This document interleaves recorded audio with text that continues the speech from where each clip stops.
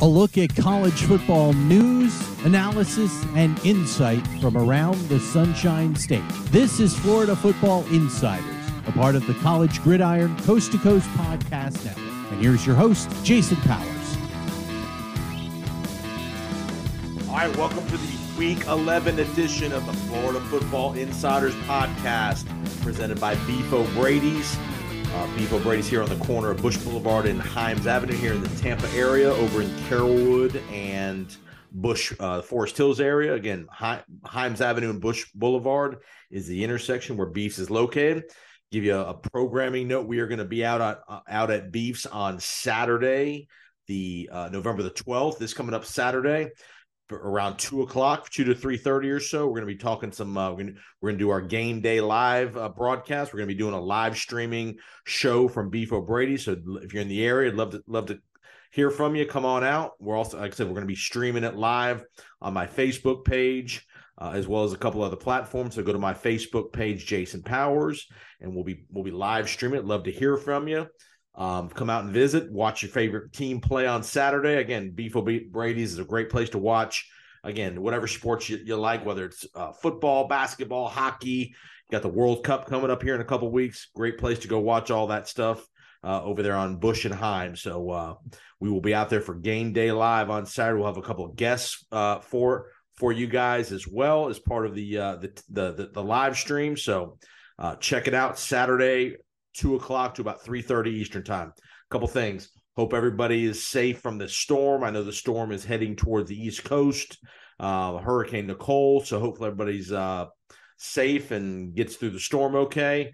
And again, hopefully we'll provide a little bit of relief and levity for you here as we head into the weekend. I know some people will be impacted by the rain and the weather coming to the East Coast of Florida and throughout all over Florida with the rain that's coming through. So also Friday is Veterans Day. So remember, hopefully if you know a veteran in your family or in your inner circle, definitely give a shout out to all those active and retired military personnel, and obviously all the people that have made the ultimate sacrifice for all of us to enjoy the freedoms that we do here in the United States. So don't forget Friday, Veterans Day. So make sure you thank somebody over the weekend. Most of us know somebody in our family that probably has some military, if not very close to us, that do. So got a good episode for you this week. We're going to talk to Coach Jim Leavitt as well as Matt Murschel from the Orlando Sentinel. We're going to talk to Matt about some Florida State and Central Florida news. Central Florida's got a huge game this week. Florida State coming off the big win against the Hurricanes. We're going to talk to Coach Leavitt about the games last week, several upsets, Alabama LSU, Notre Dame Clemson, Georgia Tennessee, college football playoff, as well as some stuff in the state of Florida that's going on with some matchups. But before we get to Coach Leavitt and Matt, just want to highlight USF did relieve Jeff Scott of his coaching duties on Sunday. It was 2.5 years or so, a little over 2.5 years.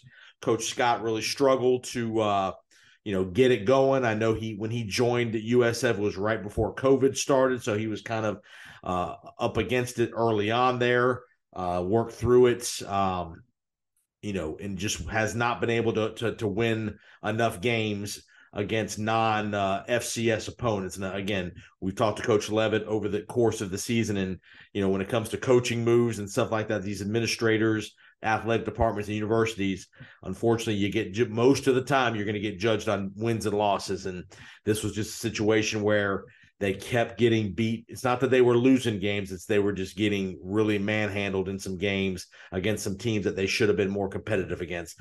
The final straw was last weekend at Temple, gave up 55 or 56 points to a Temple team that's not very good. So they've really, Coach Scott and his staff have really struggled on defense since he's been there.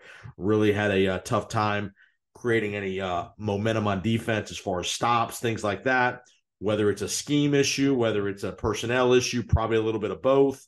But again, Coach Jeff Scott let go by USF on Sunday. Daniel DePrado, the special teams coordinator, has been named the interim coach. Ernie Sims has been named the new defensive coordinator. The defensive coordinator, John Shoup, was also let go as part of the move. So it'll be interesting to see where USF goes from here. This is a big hire for for athletic director Michael Kelly. Most athletic directors don't get to make more than one or two coaching hires in their tenure before they're no longer the athletic director. A couple interesting things about the USF program in general. To me, it's an opportunity here. They've got a brand new indoor facility that's all but finished there on campus, right there by the on campus. So a nice addition there. They've shown the propensity to spend some money on the coaching staff. Coach Scott was making a pretty good salary. So, but facility wise, they're making upgrades. The area they have to do is they've got to recruit better. They've got to recruit more smarter. I don't know. I know they went pretty heavy in the transfer portal this last offseason, got their quarterback, got some other guys. Whether those guys have worked out or not, it's hard to tell. But you gotta recruit this area, this part of the state of Florida. And the other part you have, if you're South Florida, not a whole lot of success going on all around the state of Florida, other than Florida State and maybe some Central Florida. All the other teams in the state of Florida are kind of struggling. FIU, FAU, Miami's struggling. Florida's kind of just getting going again with Billy Napier. So there's an opportunity here. If you make the right hire, get a guy in here that can really recruit the state of Florida to keep some of these guys that might go to some of those other schools, can keep them in the Bay Area. Some names you've heard just bandied about. Some of the names you've heard: Tom Herman's name. You've heard some speculation about potentially John Gruden. That's going to be a tricky one with Coach Gruden, only because of all the things not on the football field, but away from the football field. All the stuff, all the trouble, all the issues that have come up when he got relieved with the Raiders. Again, would that be a home run hire if he was able to take the job and wanted the job and things were cleared up on his end as far as some of the off the field stuff? Absolutely. But I don't know if, again, that's probably going to be a decision the Board of Regents and the university president are going to make, more so than athletic director Kelly over at USF. Tom Herman's an interesting name, the former Texas coach, former Houston coach, got a lot of pedigree, got a name. He's won some games. He's done well. Obviously USF went down that road with the Texas coach before with Charlie Strong. But again, Tom Herman's a name. Another name, you've heard some other guys or some assistant coaches, things like that from other programs. I think if you're Michael Kelly, you got to hire somebody with some head coaching experience and successful head coaching experience. You can't take another chance on an assistant coach or a coordinator who's not done it, and then you struggle for the next 3 or 4. You need to find somebody that can turn this thing around in 1 or 2 years, whether it's recruiting, transfer portal, whatever.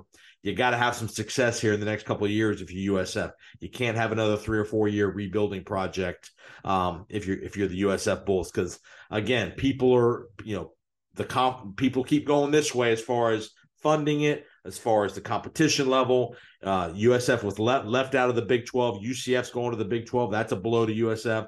USF's in the AAC. They got to become a factor in the AAC here sooner rather than later. The one name that you hear people bandying about is Coach Jim Leavitt. Obviously we talk to Coach Leavitt every single week. I've not had any conversations with Coach Leavitt about the position, the opportunity, whether he'd be interested. I know there was a history with Coach Leavitt getting let go 10, 12 years ago. I know there was the story that, why he got let go. I don't know. Who knows what the truth is? I don't know what all the situation is. Obviously, Coach Leavitt and USF had a settlement after the fact. After he was let go, a financial settlement, and Coach sued the university. So I don't know how that would play into any potential consideration for Coach Leavitt. I know Coach Leavitt loves the Tampa Bay area. Just talking to him, I can just tell how much he loves being here. He grew up here. He's obviously had success in the coaching world, both as a head coach and a coordinator. So I don't know what Coach Leavitt any interest, would he have any interest in it? If he was even approached, I don't know what we don't know what the university's position is with Coach Leavitt, if he would even be considered for that. So again, you're going to hear Coach and I talk here. We've talked every week. He's been open and honest about a lot of things. But again, this is not a topic that it's not appropriate for me to ask him all this stuff at this point of the game. If he ever becomes a candidate, you will know it through the media. You'll hear it through Coach Michael Kelly. If he were to get interviewed or considered for an interview, all that will happen in due time.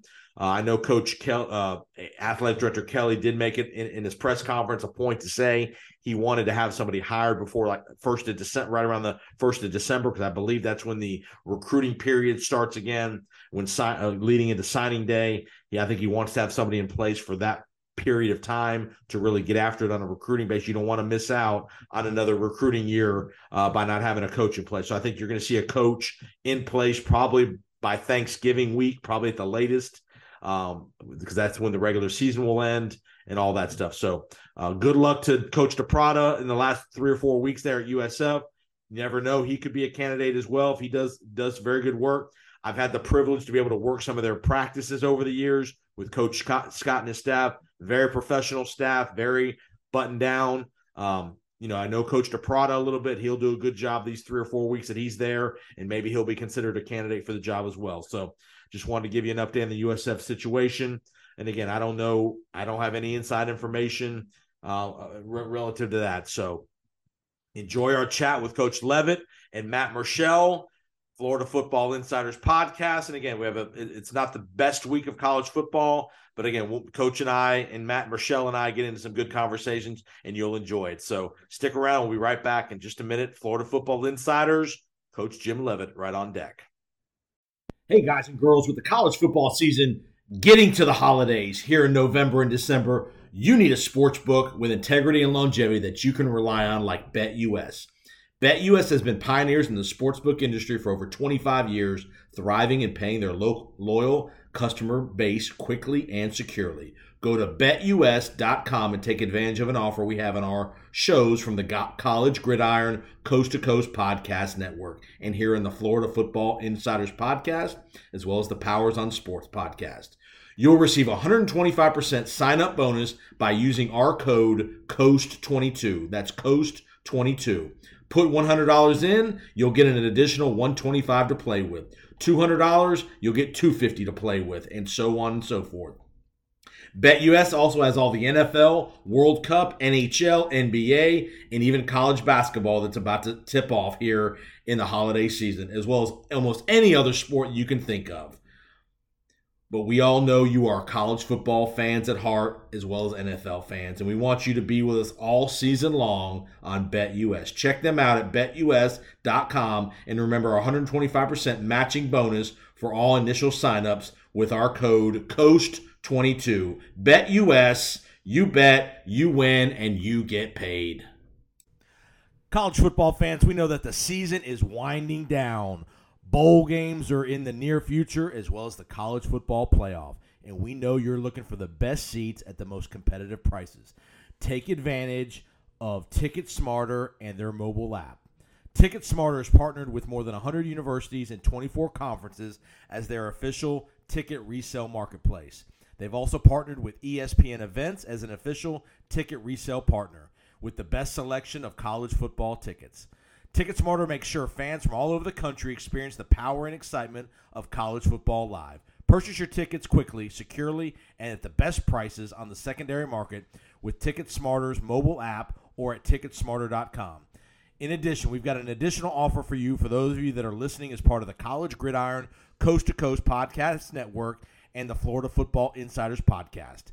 Take 5% off of your purchase of $100 or more with our promo code GRIDIRON22. That's GRIDIRON22 for 5% off of your order of $100 or more, and that code isn't just for a one-time use.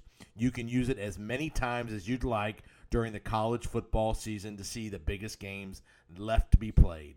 Check out the selections, pricing now with Ticket Smarter, and remember our code GRIDIRON22. Think smarter, ticket smarter. All right, welcome back, Florida Football, the Powers on Sports Podcast and Florida Football Insiders Podcast, Coach and the Kicker segment. Week 11, we are getting to the wild finish. We had a wild weekend over the weekend, a couple big upsets. We had a former defending national champion stamp their ground. They still are the best team in America, and no better person to talk to with about all these doings. We had some good stuff in the state of Florida, Florida State, Miami. We had a big win out of Florida. We had another coaching situation over the weekend here in the Bay Area. But Coach Jim Levitt, welcome back, Coach. Jason, it's good to be back, but unbelievable games. I mean, I watched the LSU game a little bit with Alabama, and Alabama's not going to, they're not in the. People say they're not going to get the playoffs, but how do you honestly, believe that they're maybe not one of the best four teams? I mean, they lost in overtime at Tennessee, they lost in overtime at LSU. They're awfully good. It's the kind of team you would not want to play in a bowl game, and of course they've got Ole Miss this weekend. I know I went off on a little bit of a tangent there, but I mean that was unbelievable. Then what happened with Georgia? I thought might happen in the line of scrimmage and just too strong. Let's start there. Let's start at Alabama LSU. Great game, night game in Death Valley. That's always worth a couple of points, just the crowd and the energy and all that stuff. But give Brian Kelly credit. He kept his team in the game. Their defense played really well. They didn't allow Alabama any big explosive plays. They grinded out the game, and that fourth quarter was a wild fourth quarter. I think 4 lead changes in like the last 7 minutes. Both quarterbacks, the guy we've talked about a couple times, Jaden Daniels, played really well, made plays with his legs and his arm. And just talk about the LSU defense. Well, no question. I thought LSU did a great job. Certainly Brian has done a great job with that program and his staff. And, of course, I've gone up against Brian Kelly a number of times when he was at Cincinnati. Great games. We always had great games, always came down to the wire for the most part. But Daniels, he's the difference to me. He's that good. And, I watch him all the time. I watched him at Arizona State when they went and beat Oregon after Oregon dropped him.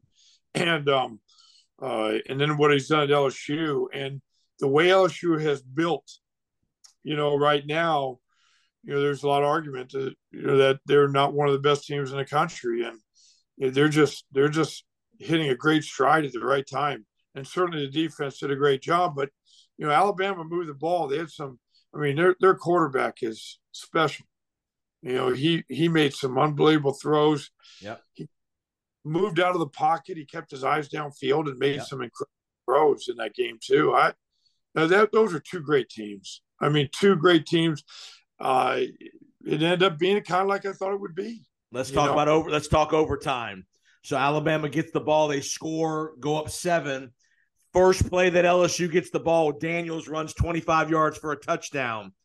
I think had they not scored on the first play, that they might have kicked the extra point. But with all the momentum of him running 25 yards for a touchdown, I think that made the decision a lot easier for Kelly to go for 2. Usually, you tell me more of this as the head coach, the home team wants to go for 1 and extend the game.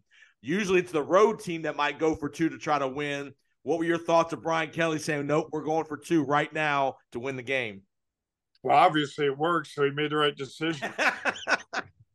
I mean, those big decisions. Cojones. You got to have some big cojones to do that in year 1 at LSU and Alabama game. Well, it's just like my first year at South Florida, we played Georgia Southern. Very first year, last game. They hadn't had a they'd won like 100 games in a row. I mean, they were a powerhouse. We had 18 true freshmen playing. Right. Came down to the end of the game, and I went for 2 because I didn't want to keep going with them. Kind of like Brian Kelly. We didn't get it. And the media asked me in the game, he goes, if you could do it all over again, what would you do? I said, well, I certainly wouldn't go for 2 because we didn't make it. So Brian Kelly made it, worked out. But those are decisions that are tough. You it's a gut feeling.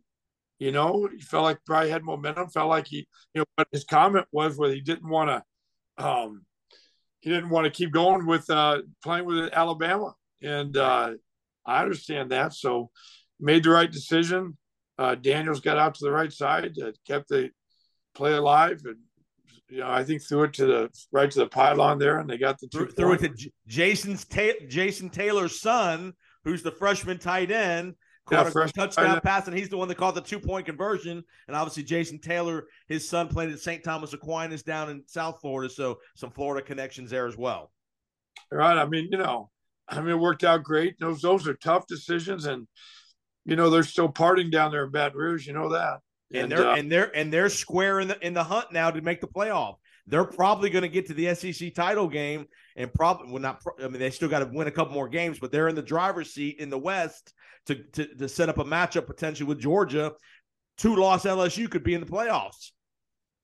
Yeah, you know what? You make a good point. They want Georgia to be undefeated. Yes, and that's your only chance. And to beat Georgia, they're in. If they beat Georgia, they're in. Alabama beat Georgia, they could get there. Yeah. Let's go to Tennessee, Georgia. You mentioned that kind of the in the trenches. The other part of the game plan I noticed watching the game on TV, Kirby Smart and Will Muschamp said, we're playing man-to-man. Our DBs are going to cover your DBs. You're either going to beat us or you're not. And their DBs for Georgia were outstanding in the coverage against that interesting formation that Tennessee runs, that really spread wide formations they run. Talk about that as a defensive guy. Well, they're trying to spread you out, obviously, and put everybody on islands. And usually it opens up the run game, a lot of times. That's where Baylor, had so much success in back in the day. And what a great coach they had. I know he went through a lot of different things, but as far as football coach, but anyway, that's the whole thing. And it's not hard. It's not complicated at all. If you can match up the receivers, if you can play with a light box, then you're going to have some success. And, by being able to play man on the perimeter, they'd be able to load the box up enough, stop the run game, and contain the quarterback, and did a great job. I mean, they really did. Again, the system that Tennessee runs, I don't think it's complicated. It's just right, like getting people way out on the sidelines and spreading people out and putting people on islands, and hopefully your athletes are better than theirs, and their quarterback's so dynamic. Tennessee's can run and throw. Yep. And it's always a pretty good thing to have.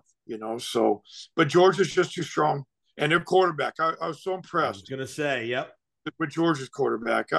And he probably felt pressure. Everybody talking about a Tennessee quarterback, and he probably wanted to, show, hey, listen, we're still one of the best teams out there in the country. So don't slight us. And they're playing in Athens, at home. So, Stetson Bennett is an older guy. He's like 25 years old.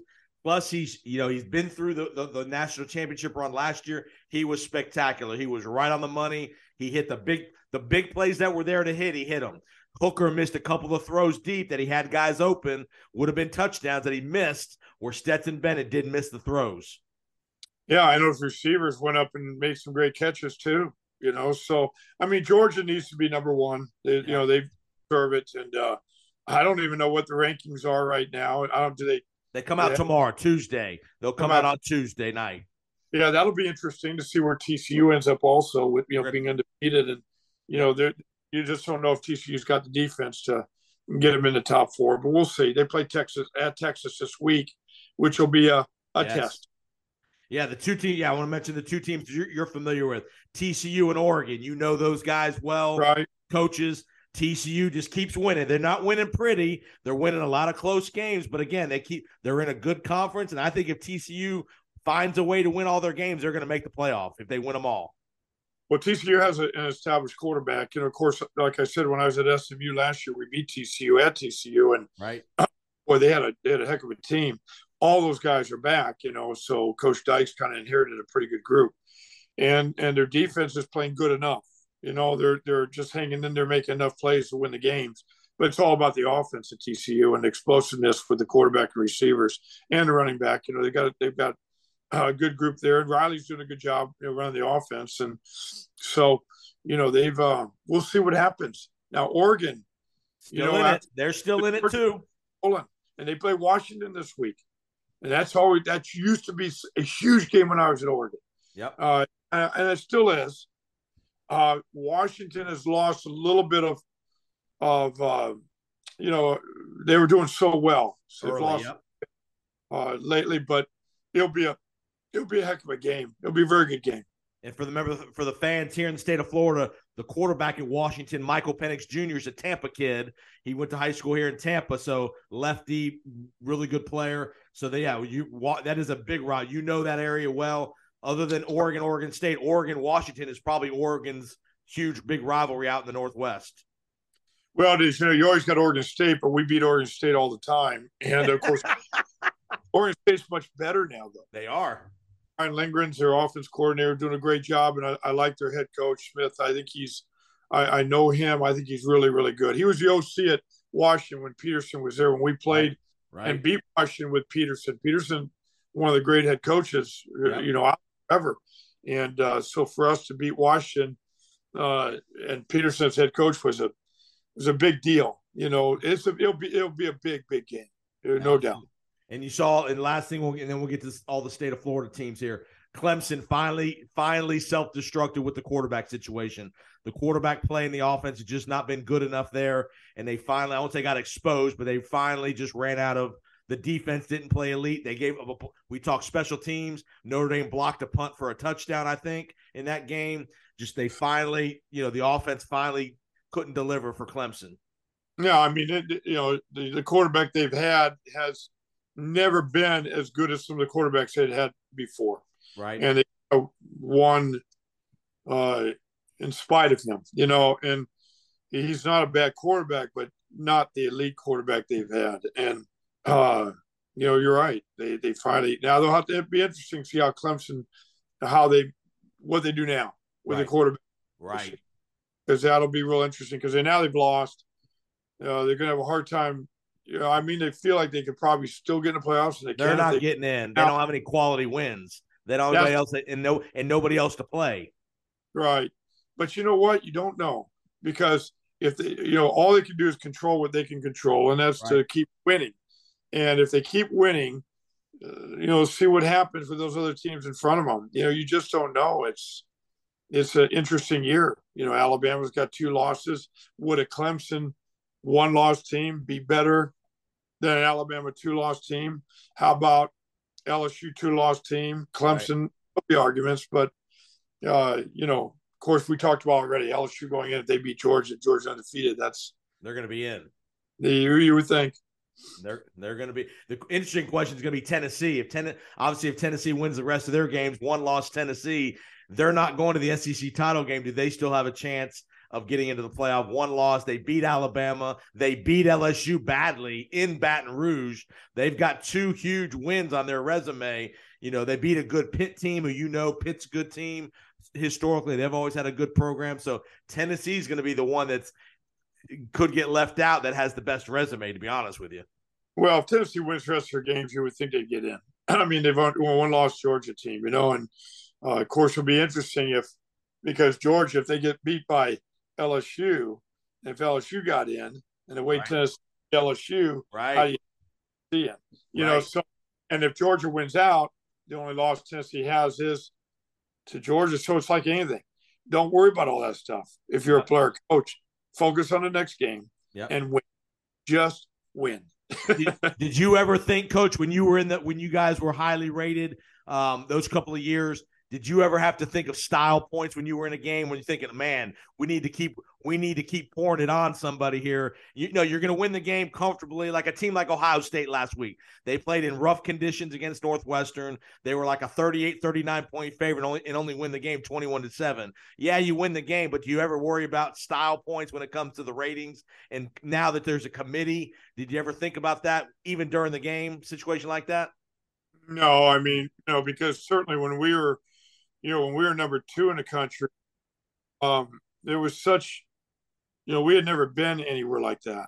Yeah. We had never been in that situation, so, I was just trying to get our guys to focus, like always try to stay away from all the media, away from all the hype, and focus, solely on the next game, which was Rutgers. And everybody knows, how we lost that game. And that was, we lost 3 in a row in the last play of the game. Then we came back and played really well. Beat Pittsburgh really bad, beat Syracuse, and we beat Louisville, I think, to get to play Oregon in that bowl game. But, the next year we were 10th in the country in the BCS. A lot of people don't realize that. We're number 2 the one year. The next year we were 10. Right. And BCS. The next year after that, we're 18 in the BCS. So we were always early in there, but October was always sometimes a tough month. But no, we never were in that situation. And if you're in Alabama and at Clemson, where they've been perennially in there, or I don't know. You probably think about it a little bit. Maybe sometimes they do, but I know that never happened with me. All right, let's get to the state of Florida. First thing, we'll just mention it and get it out of the way. USF relieves Jeff Scott of his duties on Sunday afternoon during the Buccaneer Rams football game. Struggle for Coach Scott. They lose over the weekend to Temple. They give up, I think, 50 plus to Temple. Lose in Temple. They've just not, like you've talked about, they've just not won enough games. We're not going to comment on Coach Scott. We're just going to mention just not winning enough games, losing your job. Talk about just the reality of the coaching business. You've been in your whole life. Just talk about the reality of sometimes things like this happen and you're going to get fired. And Coach Scott knows that. He's well aware of that. He's a good man, and I've known him. I've known his dad, Brad, for a long time. And you talk about the Temple game. I thought it would be a close game. Everybody thought they were going to go up there and just beat them. And I said this: that's not an easy place. You go into a big stadium. There's not going to be many people in the stands. You don't know what the weather's going to be like, and that's not going to be easy. I was surprised that it wasn't. They went down right away offensively, did a very good job. Right. And I thought that, hey, this, they probably have a real good shot. Maybe they'll win this game, but it's the same thing. You got to play defense, and they just, the bottom line, whether it's personnel, whether it's, I don't know, the defensive staff. I'm not in the room with them. I don't know how competitive they were or were not. I don't know those things. But I'm sure there's a lot of things involved. I'm sure it's a real personnel problem. They probably got a lot of injuries on top of that. And then maybe the whole staff wasn't on the same page, which you have to be to have a chance. You just have to go in one direction, or you're not going to have any chance at all. And it's always about the players.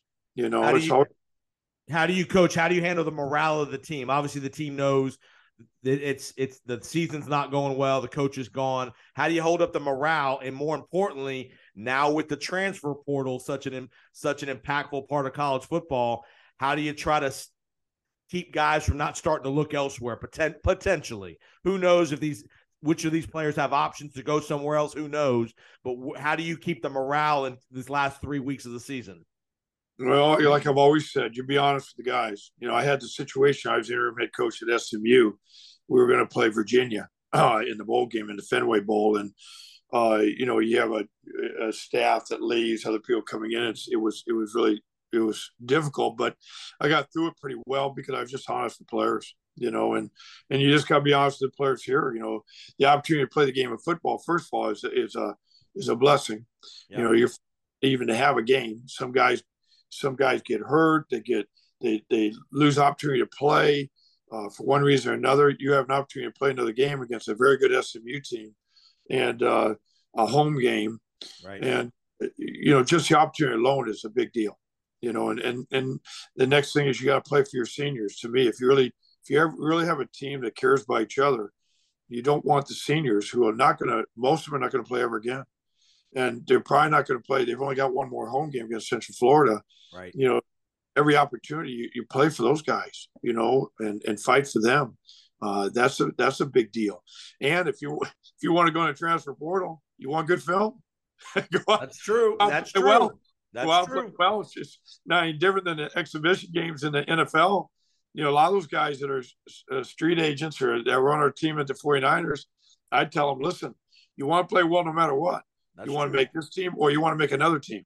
So, and it's so much like the free agency out there in college anymore. You want to play well just to help your resume. No, you're right. That's a great point. Do well. But either way, nobody wants to lose. Nobody wants to get beat. Right. Everybody wants to play well and rally the seniors the best you can and go out and don't pay attention too much to the social media, because the players are going to. They're gonna hear it all. They're gonna see it all when they're off the field and away from meetings.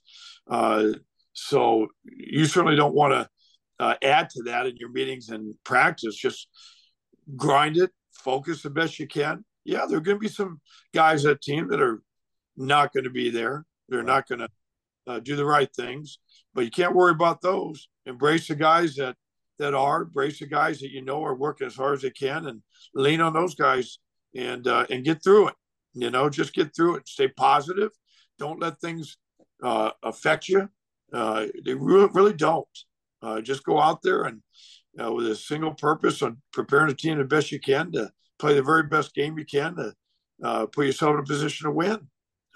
Is it easy? No, it's not easy. But special team. Go ahead. Sorry.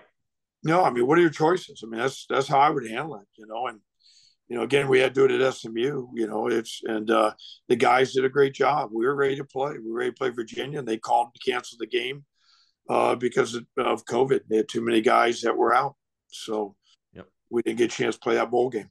Special teams coordinator Daniel DePrada is named the interim coach. I've met him a few times. Good guy. I think he'll do a good job. He's very energetic. He'll do a really good job keeping them motivated these last 3 weeks or so. So again, be interesting to see what candidates emerge. Who knows? That'll be something that we'll talk about down the road. But change down here in Tampa at South Florida. All right, you listen to the Coach in the Kicker segment presented by Beef O'Brady's. We're with Coach Jim Leavitt. Beef O'Brady's on the corner of Bush Boulevard and Himes Avenue for all your sporting needs, watching needs. We've got the World Cup coming up, football, hockey, basketball. Coach, what's your favorite sport outside of football?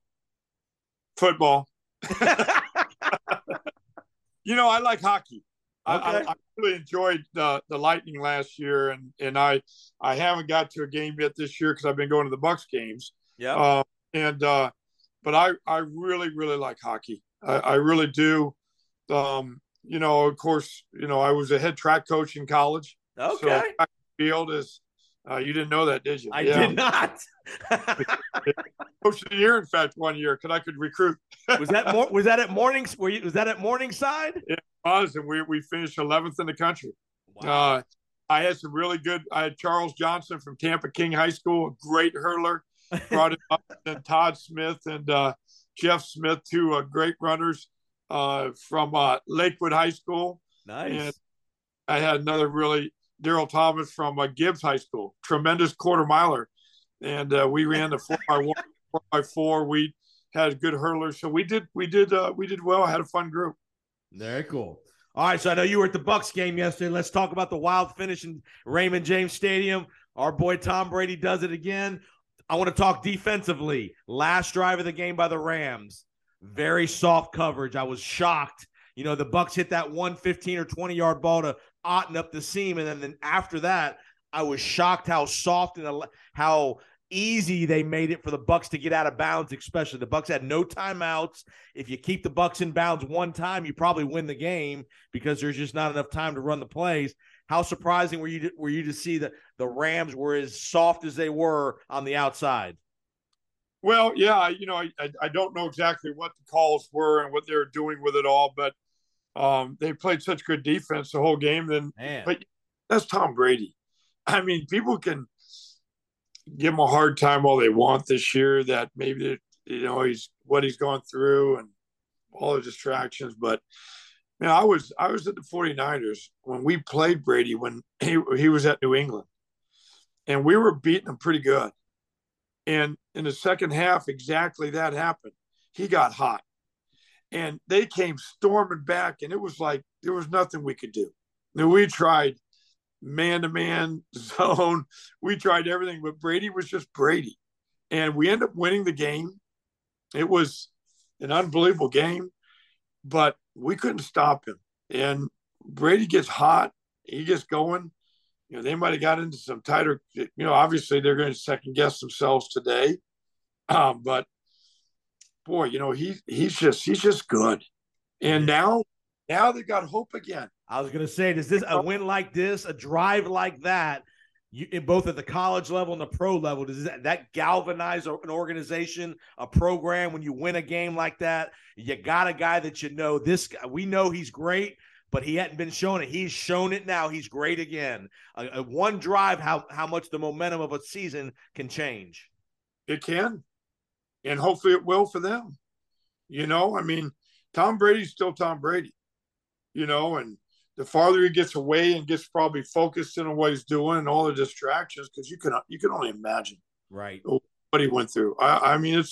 It's remarkable. And if he gets going again and gets some confidence in that team, Yep, Tampa's got players now. they do. Really good players, and there's no reason they can't make the playoffs. And then when you get, absolutely, you don't know what might happen. You get hot at the right time, and you got a quarterback like that. And give the defense credit. Todd Bowles' defense played really well yesterday, much better. They gave up the one big play to Cooper Kupp, but other than that, they played really well on defense. They did, and Cooper made some really. I mean, he gets open. He just does a great job of that. And it was interesting because I've been watching a few of the games, and the Rams they ran that stretch play, and you cut it back to daylight, and they had some success. And that's the play, the running play that a lot of people are starting to have success against the Bucs with. So yeah. I know that is hard. That's hard because all you do is you reach for the front side and cut off the back side, and you got that crease behind the nose or behind the tackle. And but I thought it was a heck of a game. It was. Both these played well.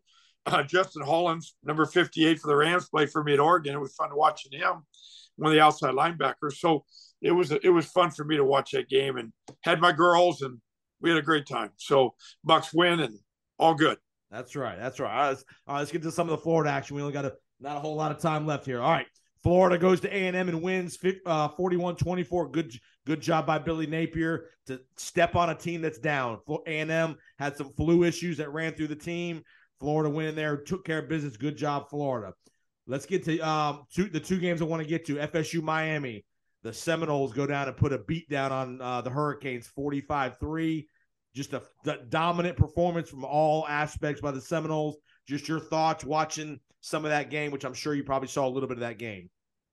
Well, Miami's not very good. Right. They've got more talent what they're showing. Something's wrong. Quarterback situation, the one quarterback they brought in, good. That. Yep. Now he's, he's hurt with his shoulder or arm, and they're just not real good. And Florida State they needed that because Florida State lost 3 in a row. Yep. Down to play a big rival like this, and they just absolutely put it on them. And Benson ran well, and I mean, I was really impressed. I watched that game. I didn't watch all of it, but watched most of it, and it was. They just beat the dog out of them. Miami's got work to do. There's no doubt about it. I mean, just a year ago they won. I mean, it was a year. I don't know what their record was a year ago, the year before, and they fired their coach, and yeah. I'm surprised they can't be this bad, so, but they're not showing good things, and Florida State just got after them. Good job, Florida State. Florida State goes to 6-3. Miami goes to 4-5.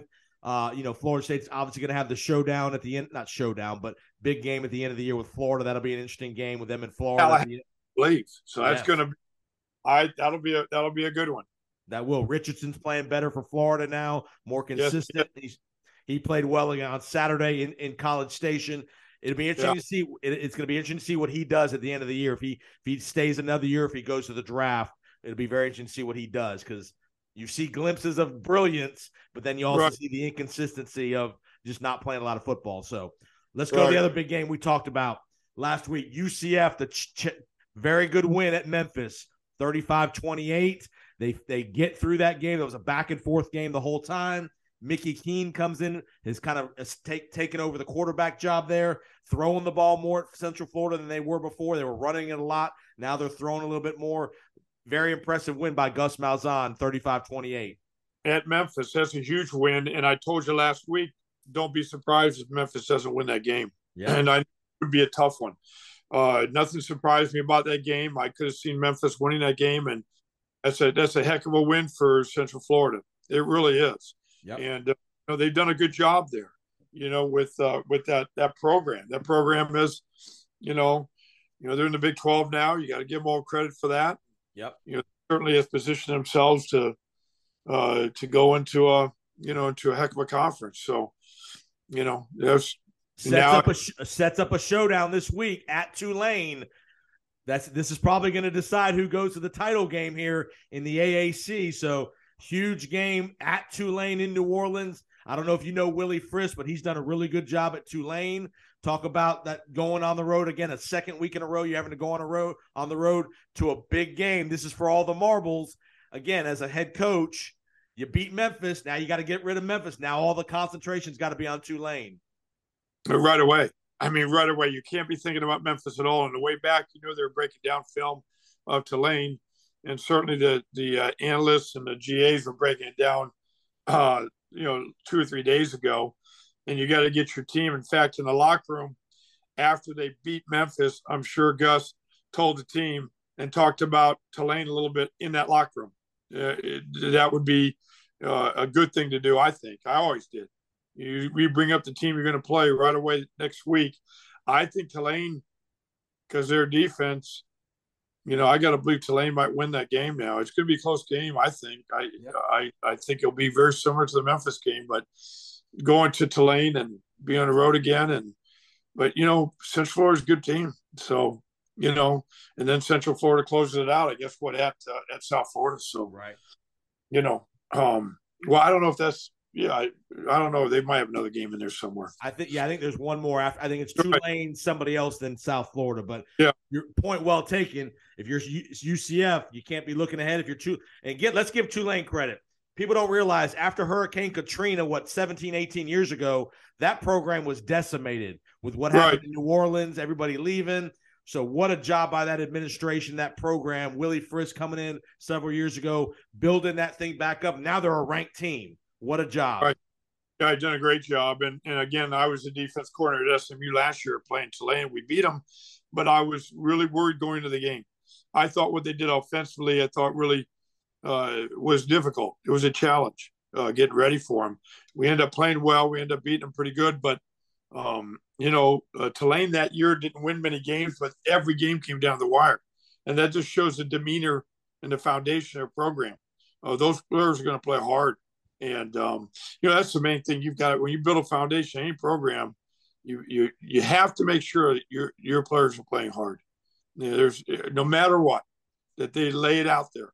And a lot of times people don't realize what playing hard really is. Right. What it is really strain on every snap to really understand what that is.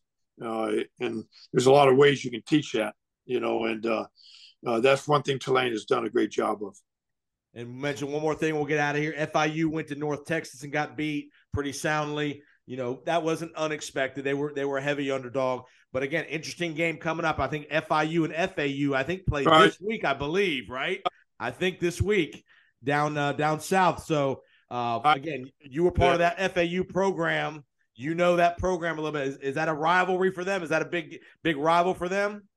Well, we talked about it. We beat FIU pretty bad when I was there, and I think FAU will get after him. I think La Tech, something was strange with La Tech when FIU beat them. Something, because La Tech came back, I think, and won last week. Yeah. They maybe were out certain players or something. It was just, I didn't understand that one. Or FIU just happened, like we say, any one game, But I think FAU will beat them pretty good. I really do. I think they'll get after them pretty good. All right, Coach. Great job this week. Again, any fun plans for the week? Well, the girls are done with that 707, so that's over. And so it's, just football, like always, watching people play. And SMU comes in, plays South Florida this Saturday. And, that was the team I was with last year. Yep. So I saw those players, and it'll be interesting just, watch those guys and seeing them.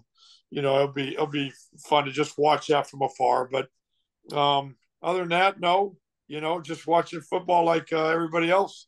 Want to give a shout out to all the veterans out there. Friday's Veterans Day. Want to give a shout out to everybody who served, either present or past. Thank you for your service, Coach. I know obviously with Tampa being such a big military town, I'm sure you had many involvements over the years with people in MacDill Air Force Base and such, in your different travels around the country. Just take a quick comment about the military community. Huge deal. And I was able to meet some of the top generals in the United States that were at we were at MacDill. And of course, my dad retired at MacDill. Okay. Air Force family. So MacDill is a big deal. And we used to always go out to Athletic Day out there and we had our coaches, in fact, do some events and compete with some of the the servicemen or airmen or whatever at the base. Yeah. Big deal. Number of times some generals came out to our practices. Yeah. And I'm really impressed at the Bucks game. They had a lot of people did did a commitment to the military right out there, had the American flag flying in. It was really neat. So anyway, that's a neat deal. Yeah, I know. Great job for the Bucks and the whole community. So, Coach, have a great week, and we'll talk to you next week, okay? All right. We'll see you, Jason. Okay. Florida Football Insiders Podcast is presented by Beef O'Brady's. Beef O'Brady's at the corner of Bush Boulevard and Himes Avenue in Tampa in the Carrollwood and Forest Hills area. For all of your football, baseball, basketball, hockey, viewing pleasures, check out Beef O'Brady's. Every day of the week they're open. Whether you're wanting to watch games on Thursday night, Saturday, Sunday, Monday night, your favorite hockey team, your favorite college basketball team, NBA team, check out Beef O'Brady's. If you're looking for any catering needs, corporate events, things like that, Beef O'Brady's can help you as well. They do all the things you need to be done in the restaurant and sports bar business. So Beef O'Brady's, corner of Bush Boulevard and Himes Avenue. Enjoy the podcast. Now a word from our partners at Print and Marketing Solutions, as well as Star Alvarado, our realtor here on the podcast. If you have any buying and selling needs anywhere in the Bay Area, reach out to Star Alvarado, 813-538-9572. She can help you on the selling side or the buying side of any real estate transaction here in the Tampa Bay area. From St. Pete to Tampa to Wesley Chapel and anywhere in between, reach out to Star Alvarado, 813-538-9572. And Print and Marketing Solutions, my guy Todd Tedesco, 813-498-2887. Todd's located on the corner of Lineball and Gun Highway over in Carrollwood. Todd can help you with all of your print and supply needs, corporate events, golf tournaments, signs and banners, marketing pieces, color copies, anything in between. Todd is your print and marketing specialist. Again, print and marketing specialist, Todd Tedesco, 813-498-2887. Are you in the market for a new home as we enter the fall? First-time home buyer, you want to upsize or downsize your current living situation? Reach out to Titan Home Lending for all of your home lending needs. If you need an FHA, VA, conventional, jumbo, or even a bank statement loan, Titan is the place to help you. We will work with whatever financial situation you are dealing with. Again, from Key West to Pensacola to Orlando to everywhere in between, Titan Home Lending is your home lending source in the state of Florida. Reach out to Jason Powers, 205-790-1404. All right, welcome back, Florida Football Insiders Podcast. Hopefully you enjoyed our chat with Jim Levitz, talking all things this weekend, wild weekend in the world of college football. Now we are going to kind of zoom in on the state of Florida a little bit more, deep dive. We're going to talk to Matt Murschel. He's from the Orlando Sentinel. He covers the Seminoles, who had coming off their big win, and he also covers UCF, who's got a huge game this week against Tulane. So welcome back to the podcast, Matt. Thanks for having me. I appreciate it. Yeah, let's talk again. We got probably the two best teams in the state here with about 4 games to go here. And let's hit on Florida State, Miami first, then we'll get to UCF. Big win for Florida State. I know the biggest margin of victory in a long, long time for Florida State. I think it's the biggest margin ever in the series by Florida State. I know Miami beat Florida State pretty good a couple years ago. I think by the same margin, 42, I believe. But talk to me about just the overall sentiment coming out of Tallahassee following the game Saturday night. Well, I think this was, Mike Norvell talked a little bit about it this morning after, they getting ready for this game week going into the Syracuse game, that this was a big win, not just because it was a rivalry game, not because it was the next win. It was a big win for the program. This is something that they're trying to get this program back to where it used to be, back to be consistency with winners. To have a win against your rival, to do it as convincingly as they did, there was no doubt whatsoever. They were in control of that game from the very start. You got to see some of the players play at that elite level. Mike Norvell said this was probably one of their most complete games of the year. It wasn't perfect, but it was the most complete game. He felt like they had every aspect of the game. They played well. The offense was great. The defense was able to make some key stops. That goal line stop, late in the game, was key for them. I think just more in the sense of building, onto that. So it was a big win. And I think, when you look at the fact that not only is now Florida State bowl eligible for the first time since 2019, but now, you're seeing what Mike Norvell has been preaching for the last 2.5 years is just patience, consistency, and you're going to see that growth. And you're seeing that growth now. And now they look at the schedule. Syracuse has struggled. They're favored against Syracuse. They're going to be favored against Louisiana, and more than likely probably be favored against Florida. So there's a possibility Florida State could finish with 9 wins this season. That would be the most since 2016.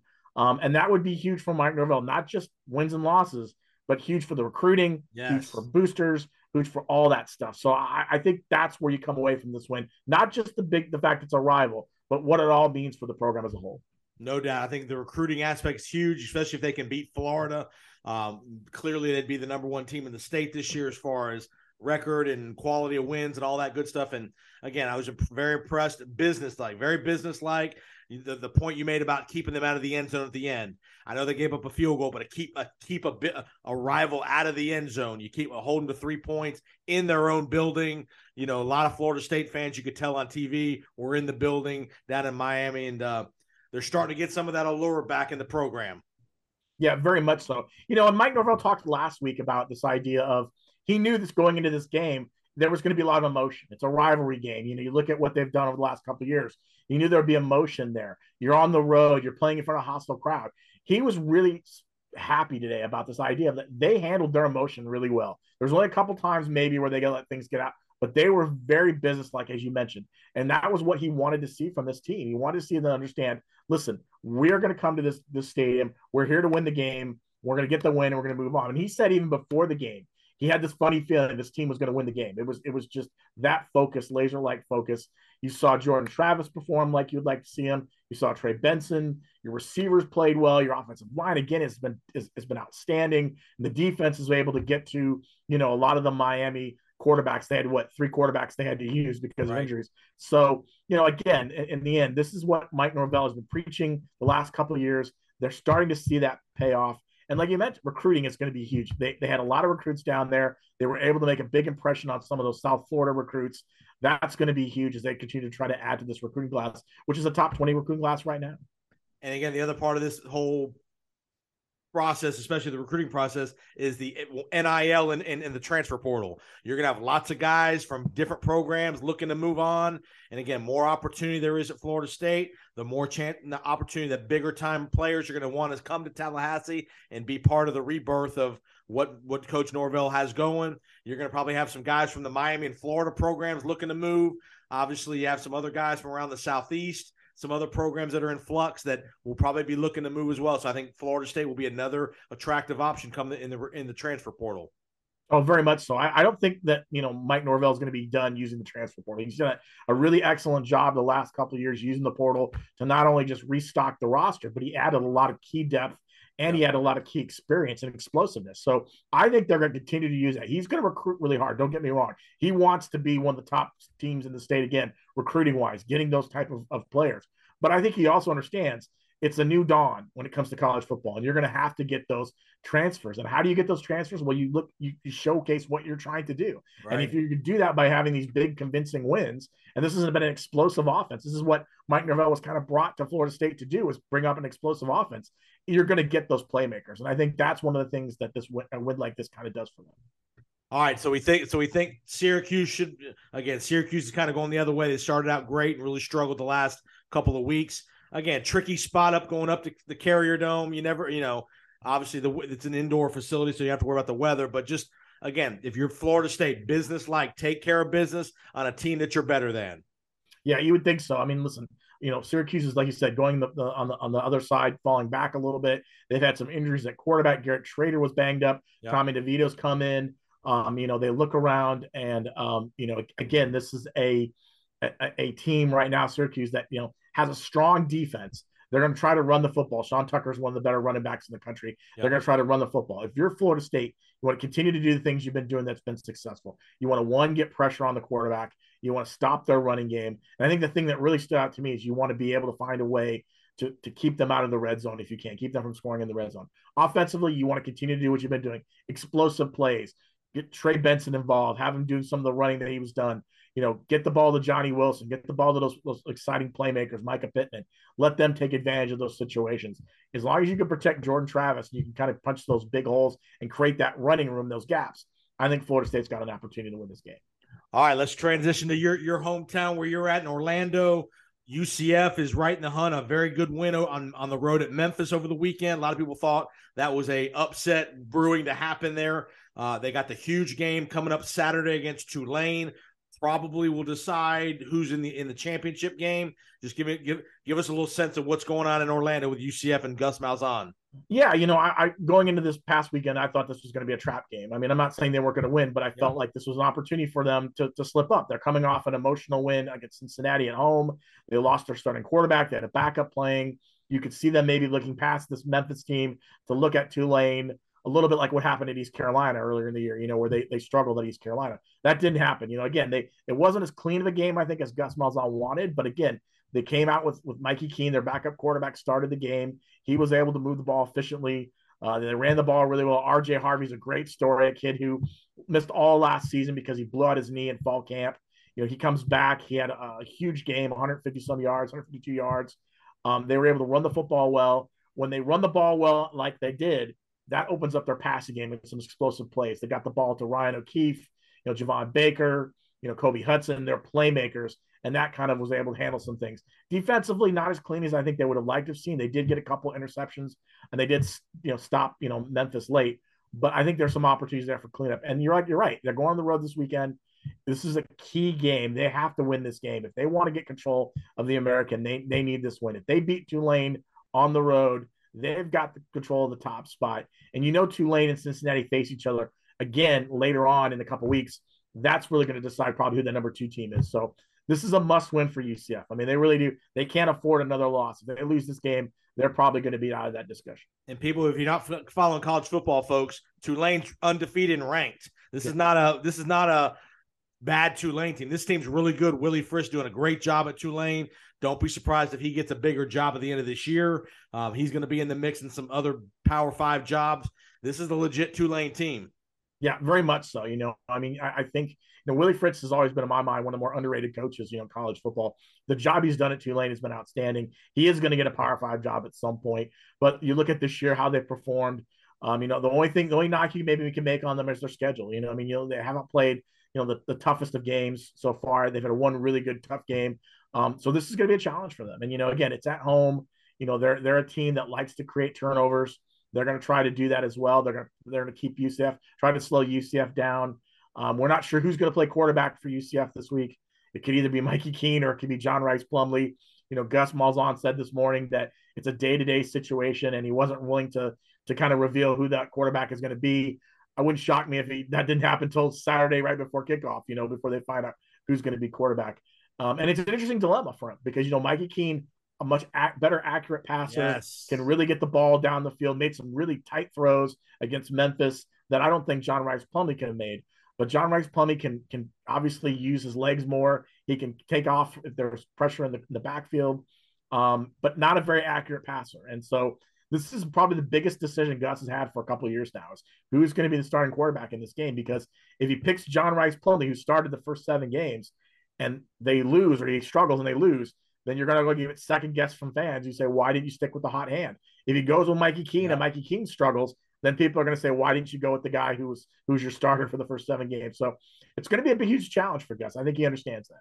I think you go with the hot hand, and you can then intertwine Reese Plumlee in short yardage, goal line stuff where you can use his legs, where he's an extra runner in the running game. But I think you got to keep Mikey Keene in there because, like you said, the accuracy in the passing game.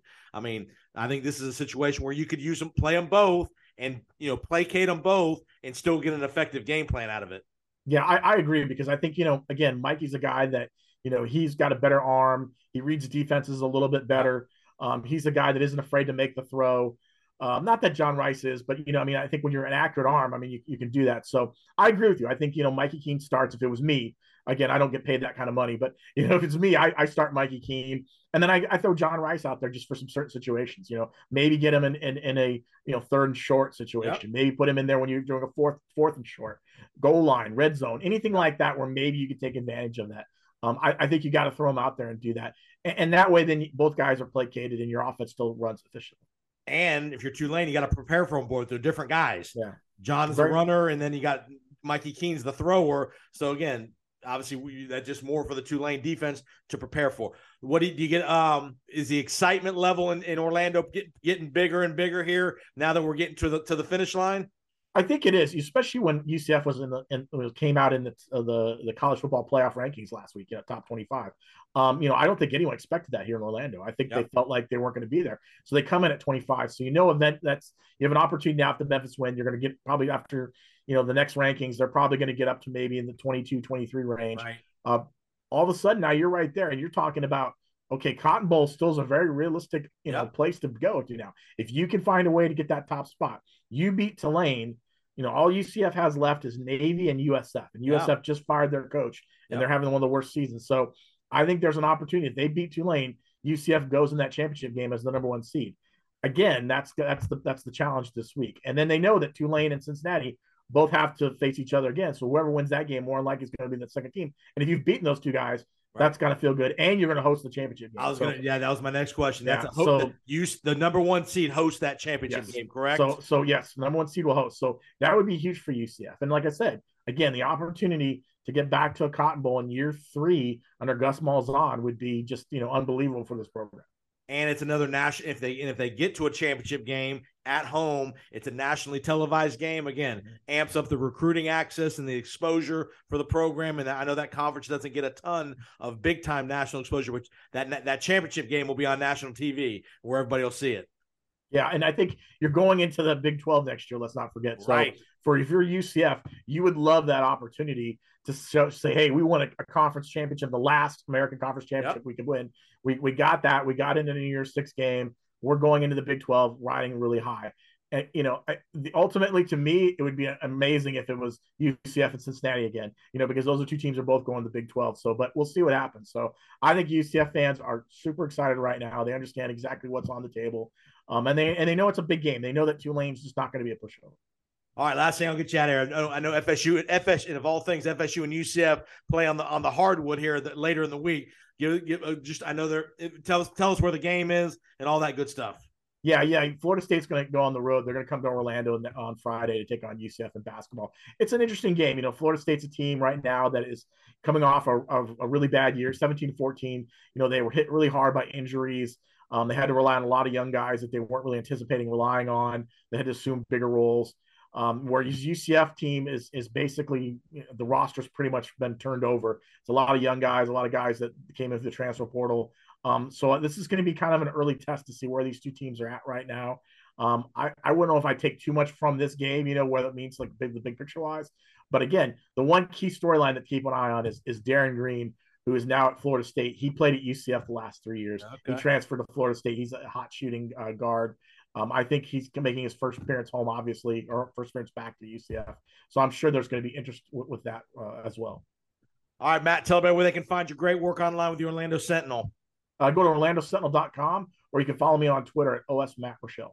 And if you're watching us on YouTube, the video, you can see his YouTube handle right in the back behind him, that at OS Matt Rochelle. And again, Matt does a great job covering all things Orlando sports. He does a little Orlando Magic. He does lots of different things for Orlando, but his main primary focus is this time of the year is Florida State UCF. So great work, Matt. Appreciate the time. We'll probably have you on as we get ready for that Florida State game in a couple weeks. So appreciate the time.